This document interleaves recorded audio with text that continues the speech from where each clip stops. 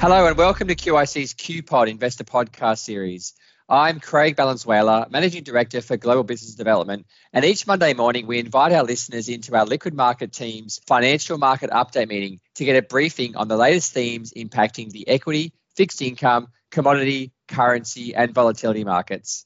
Good morning. It is Monday, the 20th of July, and once again, we start the week with plenty of market-moving news with our nation's parliament closing due to that Victorian and New South Wales coronavirus outbreaks and calls for our politicians to be aware they could be super spreaders.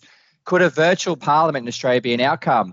This week, the fiscal cliff worries will be front and centre as the JobKeeper and Job Seeker review is announced. And with now 14.5 million cases globally and 600,000 deaths, we hear that the €750 stimulus package appears to be in jeopardy.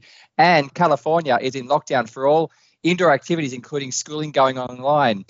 In amongst all this, the market's desire for all things Dow and gold seems to continue.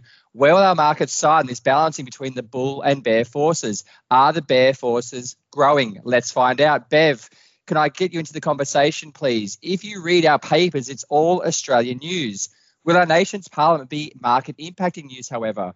Are we starting to be guilty of forgetting the global macro picture in Australia? Are those bear forces growing? Can we bring you into the conversation, please, around macro forces? Yeah, hi, good morning, Craig. Yeah, look, the markets haven't really had a strong new theme or trend for a few weeks now. We're still seeing, generally speaking, quite positive environments for risky assets and very tight ranges for global bond markets. We're not really seeing any sort of new developments to be causing a major break in that trend. And obviously it's European summer and volumes are pretty low as well.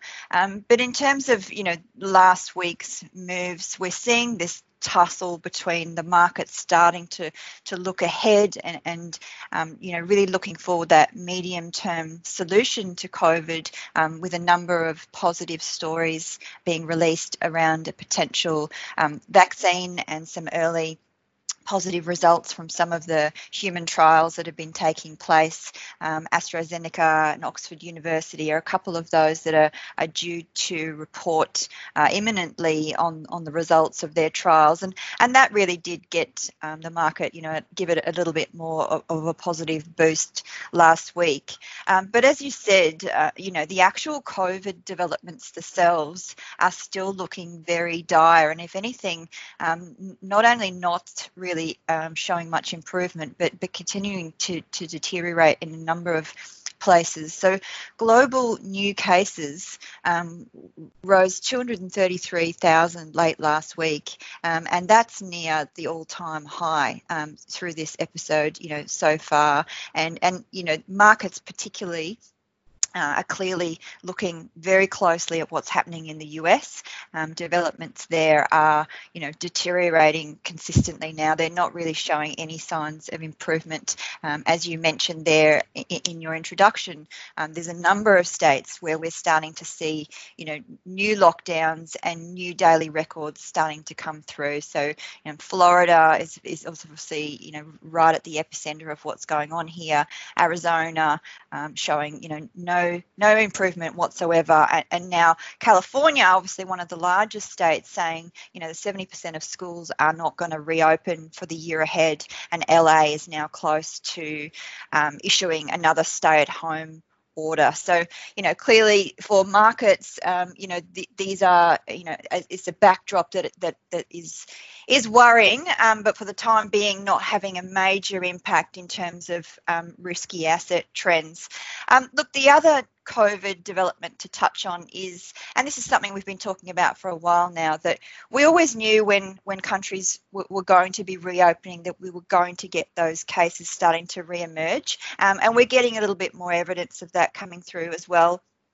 In the last week with Hong Kong, for example, it's now recording a new record for the first time in its new daily cases, new orders for civil servants to stay at home, wearing of masks. So look, it's obviously something the market's going to have to contend with for a while, but for the time being, we're not really seeing a lot of improvement in global COVID developments. And as you touched on here, obviously there's a lot for domestic papers to focus on, given that we've got Victoria reporting 363 new cases on yesterday, and really not showing any signs of imminent stabilisation, despite the fact we're now 12 days into lockdown. Victoria announcing they're going to make masks compulsory as well, and obviously New South Wales ticking up to 18. So yeah, the trajectory is still not looking great on that front, but so far not really still having too much impact on market mood. And one of the reasons for that, I think, is that data globally has been quite positive over the last few weeks and months. And so, really since, April, we're seeing data bounce, quite impressively out of recession, particularly the data that we're seeing for May and June. A lot of that really coming through consumer spending numbers. We saw that in the US, we've seen it in Australia, we've seen it in China as well. Really strong bounce from that pent-up consumer demand. That's starting to feed through to manufacturing and industrial production, which has also bounced, a lot more than everyone had expected. So a lot of estimates of Q2 growth are starting to be revised higher. We've talked a lot about the fact that the economic surprise indices has really reached levels that we've never seen in history before, because data had been surprising so much above expectations, but that there was going to be a limit, we thought, how long that could continue, and we may now be starting to see an inflection point. And with some of the consumer confidence numbers that we saw late last week, and I'll leave that for Andrew to talk a little bit more about, but it may be that we're past the period of really strong upside surprises for data. Thanks, Bev. Robert, can I bring you into the conversation, please? Bev mentioned at the start of her answer that there's been a bit of a lack of themes. Is this being played out in the equity markets? And in recent weeks, we've also been talking about this run of gold and potentially nearing all-time highs. Is that under threat at the moment? Yes, Craig. I mean, in terms of markets, they seem to be ignoring the COVID backdrop and really just ground out another week higher, with the S&P adding a little over 1%. What we did see was a bit of a reversal in the momentum of the NASDAQ, which I guess in previous weeks, we've commented how well it's been doing and outperforming all other markets. Last week, it actually finished down 1.7%, and we saw the Europe and UK both outperform, which is, again, a reversal of what we've seen previously. The UK finished up 2.7%, with the Euro stocks up 1.9%. Australia actually lagged both of those markets in the week. We also saw a reversal of fortunes within the equity factor space as well, with equity value performing extremely well at the expense of both equity quality and momentum. Volatility, as you'd probably expect, and as we would expect, it sold off in line with expectations. It was down about 1.7 vol, finishing at around about 25.7 vol, which is only one volatility point off the low we've seen since the COVID crisis. In commodity space, was pretty quiet. The only point to note, I'd say, is within the precious metal complex, gold's had a bit of a break. And what we've seen is silver significantly outperforming. So it was up 3.5%, whereas gold was only up 50 basis points. And Rob, with your comments around volatility there, does that suggest further that being a fear index indicator that markets aren't worried about potential volatility moving forward? I think partly, but I'd say, in terms of our forward vol, it's still up around the 30 level. So I guess in terms of what the forecast is, we're seeing, higher vol in the future. I think a lot of the volatility at the short end is really responding to the low realized volatility that we've been seeing in markets. Thank you. Andrew, could I please ask you to join us? It's been an interesting test case for the global economy. Bev gave us a nice backdrop at the start with regards to the market looking for some direction from the data. And of course, recently, I believe we've had some improving Chinese economic data as well. So could I please get you to highlight what's happening with that US inflation rate and what this all means for investors? Thanks, Craig. Yes, China was interesting last week, and I think it's an interesting test case for the global economy, as you alluded to. The Q2 GDP data in China came in better than expected last week. So it was up to 3.2% year on year versus 2.4% expected. And I think it's interesting from a global perspective in that it just goes to show how quickly the economic recovery can take effect once we've got this return to normalization in mobility, and also an effective healthcare response. The other interesting aspect of the Chinese data was just how broad-based the economic data is. And I think it bodes pretty well for, as Bev alluded to earlier, Q2 GDP in the global economy, and just how well, Q2 GDP can maybe able to bounce relative to expectations, given people are expecting a pretty muted, lukewarm Q2 GDP response. The other theme in markets last week was just the outperformance of US inflation. So US 10-year break-evens closed around five basis points higher last week. That was on the back of a better than expected University of Michigan inflation print, but also an op-ed in Bloomberg by Tim Dye, which outlined that the Fed may be attempting to undertake an average inflation targeting the US rather than an inflation average number. So what that means, it would mean that typically inflation is targeted from below. So that means that rather than with an inflation target of 2% average over time, what it would mean would be that we can afford to overshoot on inflation rather than undershoot on inflation over a long period of time. So what that means is that, inflation expectations in the US can potentially rise from here. We've had that theme in portfolios for a while now. That shift from monetary to fiscal policy, that continued strength in economic data, that increase in monetary supply, and also US federal support of inflation, both explicitly and implicitly in the TIPS market, will continue to remain supportive for US breaks. Thanks, Andrew. And that inflation ninja is going to be just an inflation factor going forward, I think, because we're certainly calling it out. Thank you for the update there. Paul, I mentioned in the opening remarks there the concerns around that fiscal support or fiscal stimulus from Europe. I've got to ask the question, mate, what's going on in Europe? Are they not getting the situation here with regards to COVID, or is this another sort of European thing? Can you update us, please? Yeah, thanks, everybody. As is normal with Europe, it's quite a complex sort of undertone going on with a group of four that is essentially going to be the holdouts here, right? We have about 700 billion euro recovery package that has been put forward by the Commission. It's backed by the largest players, Italy, Spain, France, and Germany. But we have people like the Dutch, the Netherlands, Austria, Denmark, and Sweden that have actually been holding out. So within that breakup of 700 billion, the argument is whether it's half-half, loans and grants. So i.e. grants you don't pay back, loans you do. And so what the larger nations want to do is to make sure that there's a distribution to the more poor nations, and that's essentially what the debate is going on at the moment. It's a very live debate. We're 2 days over our deadline. Obviously, this was meant to be Friday. It's Sunday night in Europe, and it looks like Denmark's actually broken away from the group of four and went into the to the main tent. So that'll continue to be interesting. Look, in terms of voting rights, Austria, the Netherlands, and Sweden have very little say here. But they can make life very difficult. If you remember the EU 27, each and every single country has a veto over this. So, and to give you an idea, Hungarian president, he's already been given the mandate to veto if he doesn't get what he wants in this. So it's quite a bit of political posturing, quite a bit of typical European fashion, very boisterous and very challenging on Friday, but then things have sort of taken a little bit of a more settled approach on Saturday and tonight. And from what I'm understanding is I think things are becoming much more conciliatory, and there will be extra tulips bought out of the Dutch just to buy them off, I suspect, but we'll see how that plays out.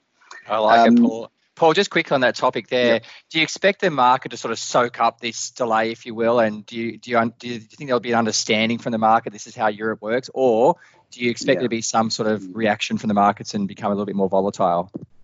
No, I think that's right. Like, we even talked about it the end of last week was, the potential for Europe to kick the can down the road. Absolutely. The reality is, though, they've had this 2-day extension because everybody goes on holidays from tomorrow. So there'll be a great focusing minds in Brussels tonight. And of course, I think Euro opened up 20 pips lower on the back of this. So nothing really significant in terms of market reaction. And, look, at the end of the day, the periphery remains very cheap. I think things like Italy out at 160 bips over versus Spain at 86 basis points over. You're getting almost compensated twice for owning Italian spreads.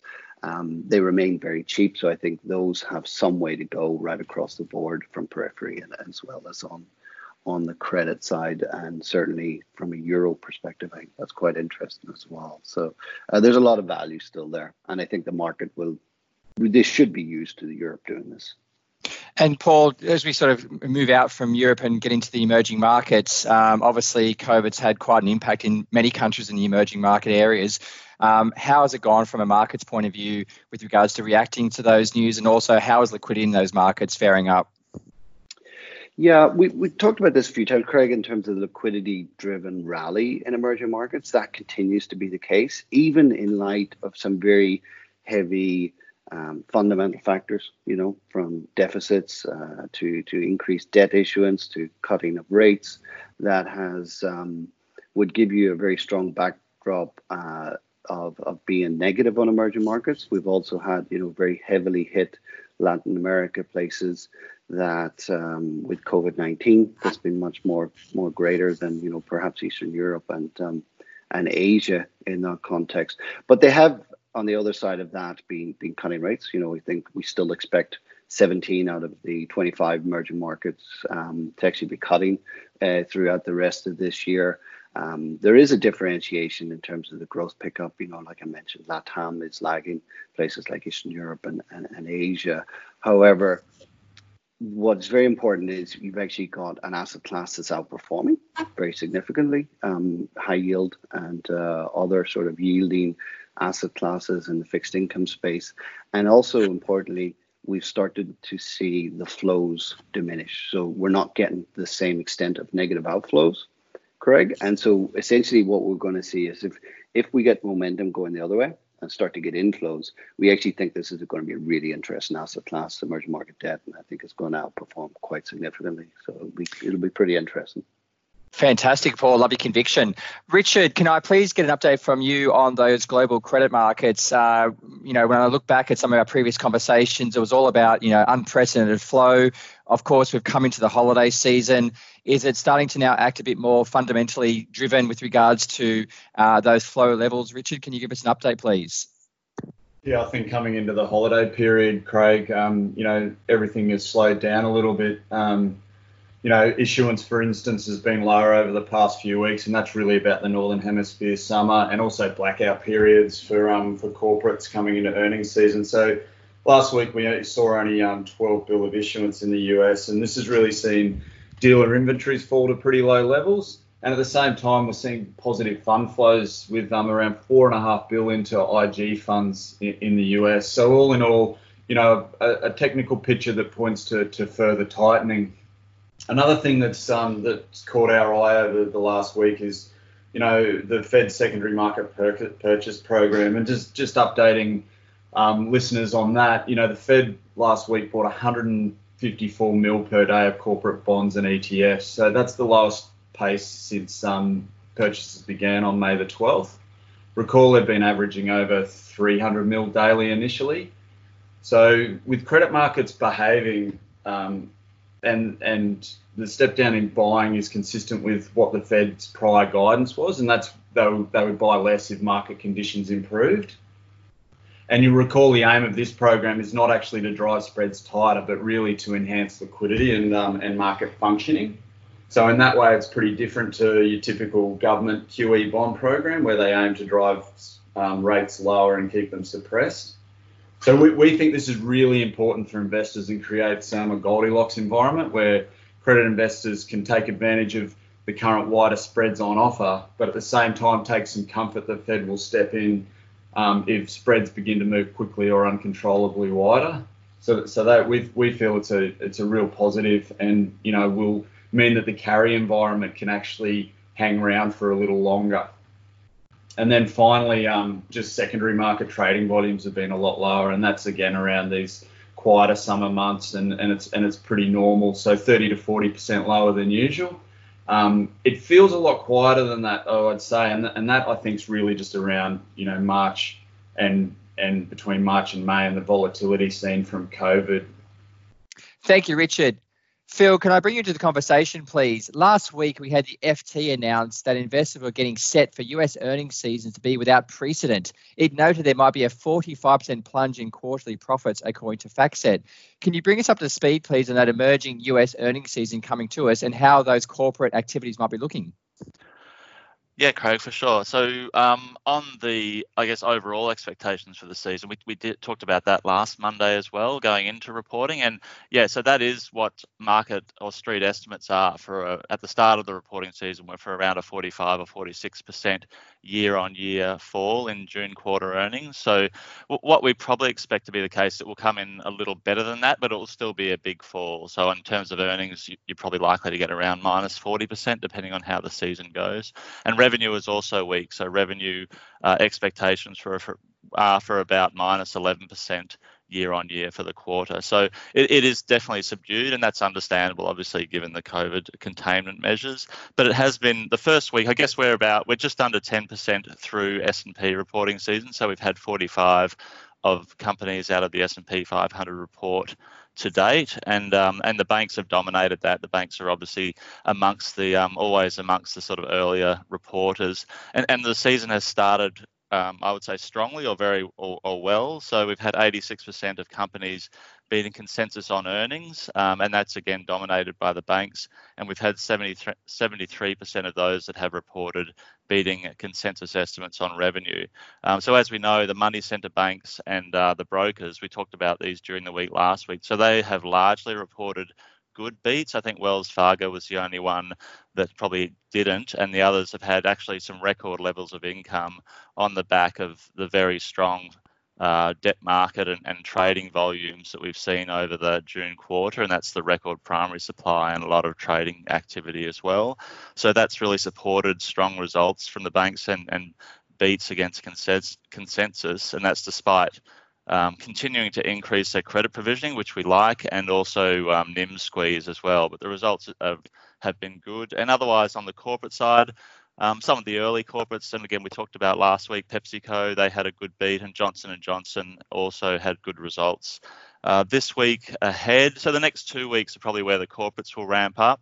There's still some bank reporting ongoing as well, but the corporates that we have this week to watch out for, we've got IBM tonight, we've got Coke, and also in Europe, we've got UBS tomorrow night. Then we have Microsoft Wednesday, AT&T and Verizon in the back end of the week. So there's some important names for our funds amongst a host of other corporates as well.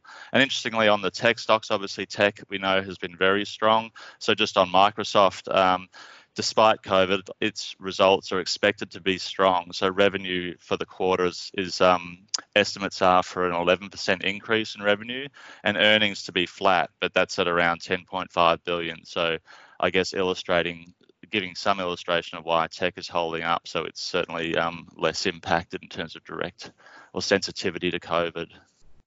Thanks, Phil. Thank you, everyone, for your contributions this morning. I suppose in summary, those markets continue to move on patiently in the face of those COVID outcomes still playing out.